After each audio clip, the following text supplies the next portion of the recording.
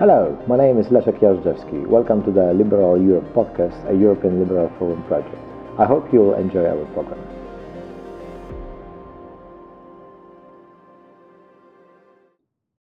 Hello and welcome to Liberal Europe podcast. My name is Leszek Jażdżewski and I have a great pleasure to talk today to the very good friend and colleague Peter Kreko, who is a social psychologist and a political scientist, and also a director of Political Capital Institute based in Budapest, and a senior fellow at the Center for European Policy Analysis. Hello, Peter. Thank you for coming to the show. Hi, Leszek. Good to meet you at least via audio. Yeah, it's a great opportunity, even if not perhaps the best of times. So there are Hungarian elections on Sunday, and I thought that we would talk on a very different note when I was planning this. Really a long time back. What happened that since October, when the polls showed that united opposition can beat Orban, now I think almost all, or if not all, the polls are showing that Orban will win, and perhaps with quite a big margin. What happened in this couple of months that Orban is perhaps destined to win again? Yeah, this is the crucial important question because it's like not a determinism that Orban has to win all the elections in Hungary. And after that primary in Hungary, the where the different candidates for the challenger of Viktor Orban have openly held debates in Hungary, and it mobilized the opposition electorate big time. There were primaries both for the candidate for prime minister and also for the candidates who are the challengers of Fidesz in the individual constituencies. And it really gave a momentum for the opposition. Unfortunately, the opposition afterwards failed to use this momentum to boost its popularity, and there was, I think, a rather long pause for the campaigning of the opposition. Why? Why was such a long pause? First of all, you have to understand that it's a highly complicated structure on the Hungarian opposition side with six parties having a joint party list. They are just having a joint party list because they have to. The Hungarian electoral system that was modified by Fidesz in after 2010 has a single round first past the post electoral system, which means that even on the individual constituencies and also on the level of parties, so the on the party list, you have to be united if you want to challenge Fidesz. But it's more a marriage of convenience than a marriage of love. And as a result of that, you can see that there are still tensions on the opposition side. And to add something more to that, the challenger of Viktor Orban, Péter Márki-Zay, is an outsider of all the six parties. So it's a seventh player in the picture. And there is some reluctance from some opposition parties to throw all their weight behind the current candidate for prime minister, and there are some rivalries between the opposition parties. But of course, we shouldn't bury the opposition now because let's see the election results on this April. And you're right that all the polls predict a majority for Fidesz, but there are quite a lot of differences between different pollsters on how big this majority is predicted. And what we do not know is how much the war had an impact on the willingness of voters to genuinely and sincerely express their their opinion to the pollster. And there might be that there are some hiding opposition voters or some mimicry in the polls.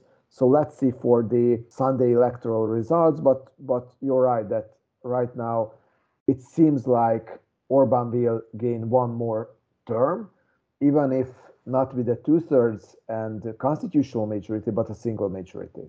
So before we try to disseminate the reasons and strategy and perhaps the candidates, but I would like to ask about what's on everybody's minds today. So how is it possible that being the best mate of Mr. Putin, Orban now still is kind of like holding his ground? He's not really he's not really withdrawing from his support to Putin. Maybe he's less vocal about it. And how it is kind of received in Hungary? Because at least in Poland, there is a stereotype that Hungary is the country which suffered a lot from the 1956 and in general from the Russian occupation, and that I think this communist part plays also a significant memory also held dear by some of the Fidesz voters and by Mr. Orban himself. This Russian alliance, especially now, seems extremely extraordinary, and still it doesn't influence the polls. How is the war perceived in Hungary, and how do you think it can influence the outcome of the elections? Yes, this is very important.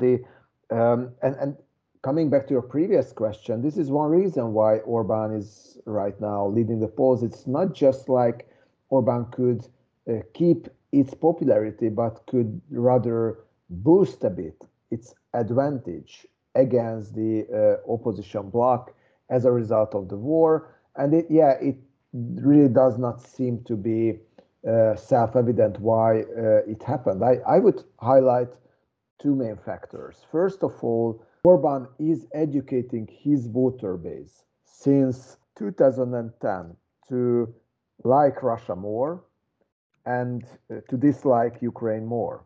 And right now, what we can see is, and it would be the second point, that since the beginning of the war, the Hungarian pro-governmental media is the major source of disinformation about the invasion of Russia against Ukraine, with a lot of narratives blaming the victim, Ukraine in this case, why Ukraine did not guarantee the security of Russia, which is quite an absurd statement with fake news on how Ukraine was developing nuclear weapons and it was in their final stage and things like that. Also blaming the West, why NATO expanded that much, why NATO did not take into consideration the security needs of Russia, and also trying to paint the aggressor the victim. So with spreading the fabricated stories on genocide in the Donbass and so on. So you see the whole spectrum of pro-Russian disinformation directly in the governmental communication, also in the speeches of Viktor Orban himself, who told recently that this is not our war, and the ones who provoked the war on the East and West should put an end to that, and also saying that Ukraine and Russia should negotiate their territorial needs, as if negotiations have been so successful in dealing with Russia. So if you have a huge overdominance in the media, and the government has it, your ability to shape the public opinion can even override important historical experiences that you just mentioned. And unfortunately, we can see that in the last 12 years, Fidesz has become the most pro-Russian voting camp in Hungary, while before Viktor Orban returned to power in 2010, Fidesz voters were the most hostile against Russia. And already back to 2008, in the time of the Russian invasion of Georgia, Viktor Orban told, for example, that Georgia and Ukraine should join NATO as soon as possible so that to avoid conflicts like this in the future. So there was a huge shift, and Viktor Orban is a classical charismatic populist leader in the sense that he can educate his voters and change their public opinion. What is important to note, though, is that as a result of this very bizarre campaign, and you're right that Hungary is an outlier in this sense, and we can go into details about how, but we can have we can see it obviously in the polls that Fidesz voter camp is confused, with relative majority 43% of the Fidesz electorate, according to a new poll, saying that Russia is just defending itself, and it's a justified war of self-defense. And 37% of Fidesz voters say that this is an unjust war and an aggression against Ukraine. But if we take a look at the opposition camp, and also if we take a look at the whole public opinion in Hungary, in the overall electorate, 55% says that it is an unjust war against Ukraine. So the majority of the Hungarian public opinion still see who is the victim and who is the perpetrator. But the governmental rhetoric would like to relativize it as much as possible. And yeah, what we can see in Hungary, I think it's a social psychological experiment on a whole country. If you have a huge dominance on the public domain, it's the Hungarian, how to say, public space is a bit of Orwellian. Then you have, I would not say unlimited, but very strong opportunities to shape the public opinion to your interest. And one last point, Orban has two messages now, and it resonates with his voter base that consists a lot of, let's say, worse-off voters and pensioners. First is that we do not want to enter into the war. The opposition is of warmongers.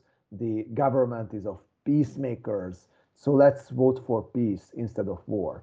Second, if you want cheap gas, then you have to vote for us, because if the government is not continuing its work, then the opposition will abolish the cap on the gas prices, which would mean huge skyrocketing of prices. And these two messages seem to resonate to the voters of the governing party.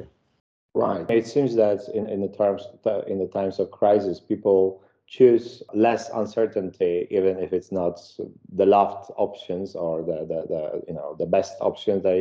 They go for something that at least they know. And I suppose that's what you described earlier, this very broad camp of the opposition, which didn't rule for quite a long time, with leader who is not also perhaps until he decided to run, one of the most experienced politicians with the national level of experience. I think all this comes together, could perhaps be in favor of Mr. Orban. What I'm wondering about, because I would like to come back to the disinformation issues in the end of our talk, but does this situation, does it change the kind of equilibrium around East-West, illiberal democracy kind of question in Hungary? Because it seems now that being at the outskirts of the EU, with the border with Ukraine, where is the war, I mean, there is a pressure to try to be more in the mainstream of the West, and Orban was very much distancing himself. And I'm wondering whether this changed the approach of Fidesz, or does it change the approach of the voters, so that perhaps even if Orban wins, which is quite likely, he would have to change his course to more mainstream European politics. How do you read it? Very, very important point. And I have to clarify here one thing, is that Orban's rhetoric is way more problematic than the behavior of Hungary as a state. In most of the important decisions, Hungary is following the Euro-Atlantic mainstream. Orban has supported 4 rounds of sanctions already in the European Council. And with in some cases, for example, the SWIFT sanctions against some Russian banks, Hungary was not even the last who gave up its hesitant position. It was more Germany. Also, Hungary supported in the last NATO summit inviting NATO troops to Hungarian territory, something that Orban had previously strongly rejected. Also, Hungary have supported, of course, it's more of a symbolic thing at the moment, but the expansion of the European Union and giving Ukraine a candidate status for EU membership. So all these steps have, and also one more thing, Hungary welcomes Ukrainian refugees as well, not just Hungarian ones, where there have been fears beforehand that there will be a nationalist double standard in the relation in how the migrants are treated. So I think these are important steps already. When it comes to the outlierism of Orban, Hungary have not left International Investment Bank. It was a cover bank for the KGB before the collapse of the Soviet Union, and it still is a quite shady institution that is located to Budapest. And while all of these Central Eastern European countries, including Romania, including Slovakia, including Bulgaria, Czech Republic, announced that they will step out of this bank, Hungary remained. Also, Hungary, as the only member state, does not support direct weapon supplies to Ukraine and bringing it through its territory directly. So these are important differences, but when it comes to the big picture, Hungary has not blocked the most important EU decisions so far. But at the same time, yes, there is this antagonism with Ukraine right now. I think Hungary probably is the only member state in the European Union and NATO where Zelensky is not cheered as a hero, but rather attacked as an enemy. And right now, the foreign minister and other governmental politicians are spreading disinformation on that Zelensky is cooperating with the opposition and they want to Ukraine interferes into Hungarian elections, and also that they agreed of immediate weapons supplies and of cutting the Russian gas if they come to power. So this is the usual fear mongering, but right now using Ukraine as a tool in that. It's hard to imagine any more destructive than that for Hungary's diplomatic position. And you're totally right that Hungary became isolated even in the not just in the Western among Western countries, but in the region as well. When the Polish, the Slovenian, and the Czech prime ministers all go to Kiev, and the Hungarian not one, he rather goes to Belgrade. When the meeting of the defense ministers in Poland in Budapest is cancelled because the Polish and the Czech counterpart both announced that they won't come. So V4 practically became V1 or V3 without Hungary. However, you noted, yes, if Orban stays on power, he should do a very determined correction in the foreign policy course with changing the foreign minister, with changing the rhetoric, with Vokin Canossa in Brussels, in Berlin, in Paris, in Kiev. I think it is really questionable if Orban will be able to do that. I think the path he chose is a one-way road, and even if he's good in tactical corrections, he's not so good in strategic corrections of his course. And one last thought for that, I think Hungary is an outlier in the sense as well that I'm optimistic about the long-term impact of the Russian war against Ukraine to the Western world. It seems that the West is more united than before. It seems that everyone wants to join EU and NATO, seeing that these are the fundamental institutions for the survival of nations if they're close to Russia or even distant to Russia, like Ireland and others. So I'm rather optimistic about the impact it has, and I think the Western world and the liberal democracies will become stronger as a result of this war. But Hungary obviously plays the outlier in this equilibrium. Right. Speaking of, you mentioned this meeting of defense ministers. I saw someone posting on Twitter, breaking Visegrad group. So kind of like a breaking news, and yeah, it's really a problem for Law and Justice here in Poland, losing the major ally, and that's interesting developments, which I think wouldn't end, with even with the end of the war, I suppose. Yeah, sorry for interrupting. One point, I think it is a problem for Law and Justice, but Law and Justice and the current Polish government have become closer right now to the EU mainstream. With Poland's image is way better now than it was, let's say, 2 months ago. Why for Hungary it's just the rather total opposite. So I think it's Hungary becomes more isolated while Poland becomes less isolated, and it makes a difference beyond the breaking in the Dvabratanki. Yeah, you're absolutely right. And actually, there was something I wanted to ask you about because I saw some crazy news that one of the ministers, I think it was one of the Ukrainian ministers, was accusing Hungary of wanting to take over Transcarpathia or Zakarpattia. That was something that in Poland, when I see someone spreading this kind of news, which is happening on the kind of opposition side, accusing the Law and Justice wants to participate in taking the Lviv and it seems kind of crazy ideas made It's by Moscow.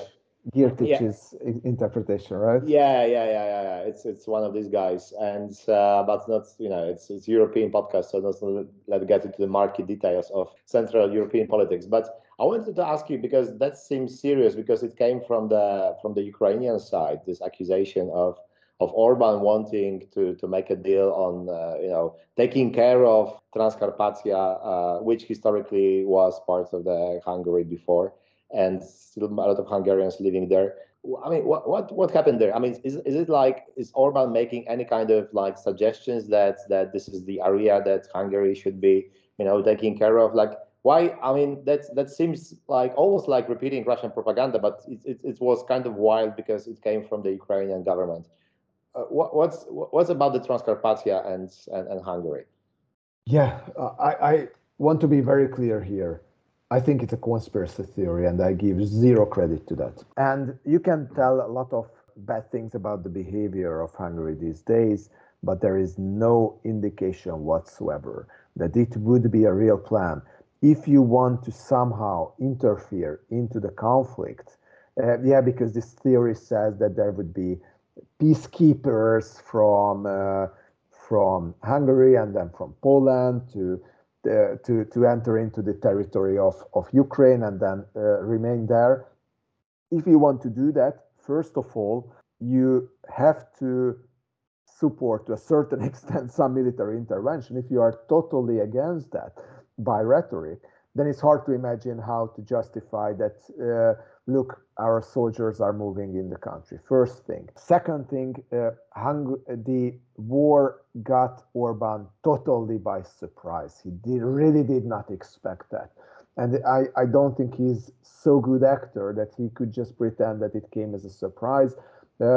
Everyone on the governmental side were just repeating that no, it's just American hysteria and Ukrainian hysteria, and of course there will be no attack of Russia against Ukraine. So it goes also against this idea that there is a secret deal between Putin and Orban. And the third thing, Orban is anything but fool and stupid, and we should see that yeah, he might be on a very bad track in assessing the impact of his behavior on foreign policy, and he might overestimate his ability to correct the huge, I would not say sins, mistakes, but sins he commits right now against Ukraine. But he would not go as far to go against practically total NATO position and going into Ukraine with the military. And of course there is this nationalist rhetoric. When Orban talks about humanitarian aid, he mostly talks about Transcarpathia, even if Hungary gives humanitarian aid to Ukraine as well. But I don't give any credit to such speculations. And even if we might imagine that Orban once had some, big dreams about he can make history, I think he obviously realizes that it would be simply impossible. Right. Yeah. I also think that's the conspiracy theory, and that's actually pretty dangerous that they are spread by, I suppose, well, at least often good-willing people who want to oppose autocratic or I don't know, pro-Russian regimes, but actually using the propaganda these regimes are spreading pretty openly because that was something that was being leaked at the time when Tusk was in power, so pretty long time ago. The suggestions that Poland could somehow take care of the Western Ukraine, which would be problematic for Russia. So yeah, repeating this as a serious news is actually playing well with Kremlin. Exactly, exactly. It's And from the yeah, Kremlin playbook. so I think that brings us to the last question, and actually, I'm happy we made this kind of circle to the disinformation because recently, Political Capital, your think tank, and the Hungarian Civil Liberties Union filed a joint complaint to the European Commission about the spread of the Russian disinformation through the Duna media, the public service, Hungarian public service media, but also I understand perhaps by other Hungarian media. Can you talk a bit more, because that's also the question: what could the EU and the kind of larger community do to support liberal democracy and liberal Democrats in Hungary without being seen as interferers and the devils from the outside? So I think that's important that you are using the kind of legal channels that are still left to try to influence the situation. So can you talk about the complaint, but also about the kind of wider issue? Perhaps you are asked about it all the time, like what can we do? And I understand your position because this is what I'm doing as well. But what is the outside world can do to support Hungary in this difficult time? Yeah, the reason why we first turned to the Hungarian media authorities and then to the European Commission is that we see that there's a huge danger in what we call the state-sponsored disinformation. So yes, you can seize Sputnik's and Russia Today's broadcast in the European Union. You can shut down the websites and take them off from the social media sites, which practically have happened since the beginning of the war, or I mean, beginning of the full-scale invasion of Russia against Ukraine. But what you cannot really have an impact on with such measures is that if one EU member state is brainwashing its own people with Russian disinformation using the state media, for example. And this is exactly what's happening in Hungary. There are many examples, and I mentioned them at the very beginning, where it's practical conspiracy theories are spreading disinformation that even Russia Today would be envious to see. And we filed this complaint because we would like to the European public opinion to know that this is a problem in Hungary.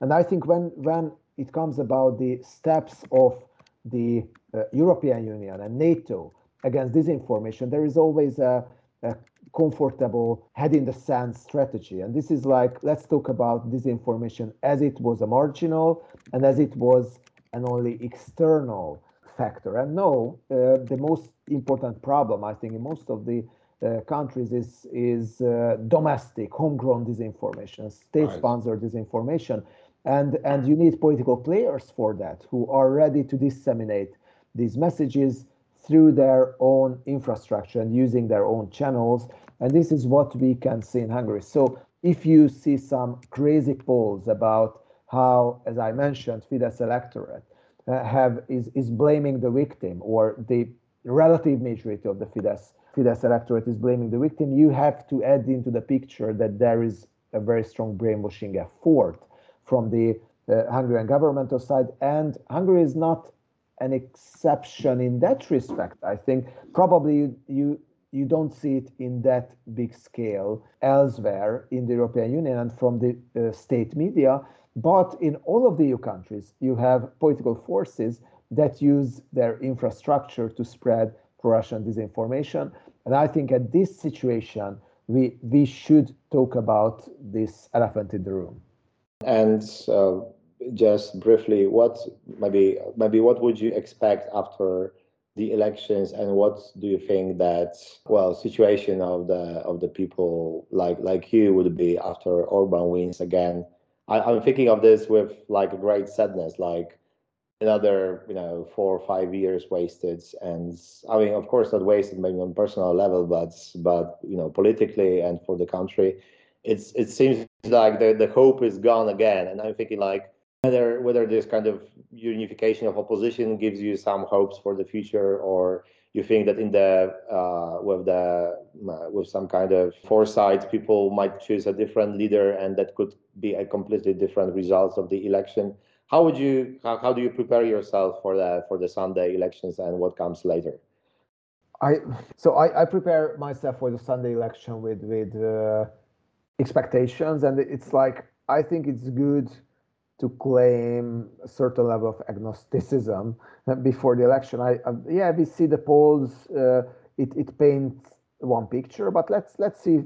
Let's wait for the results before starting to, how to say, spread some very gloomy interpretation. Don't forget that in the last election, Fidesz gained a 2/3 majority. So I think if Fidesz won't have a 2/3 majority, then it's already a progress to a certain extent. And yes, Hungary is a hybrid regime. It's not a democratic country, which means that people have a limited ability to judge the situation of the country.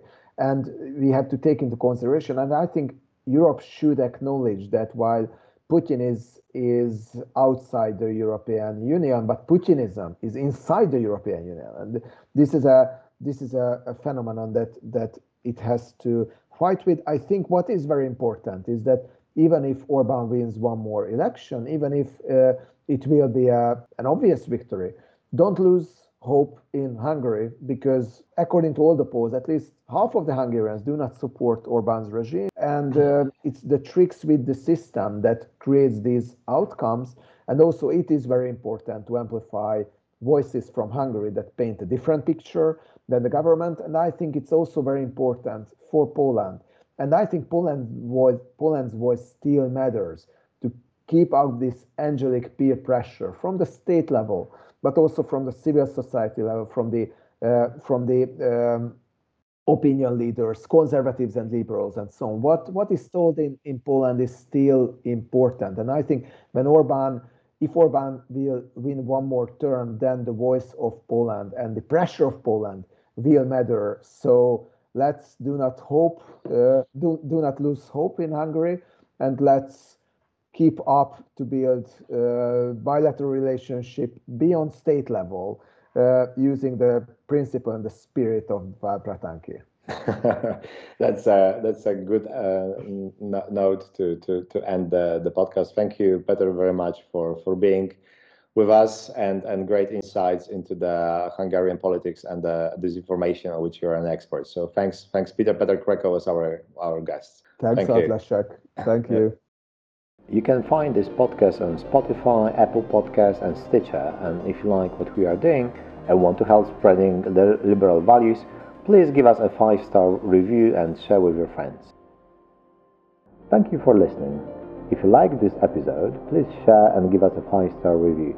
You will hear from me soon. Until then, please listen to Liberal Europe podcast next week with Ricardo Silvestre.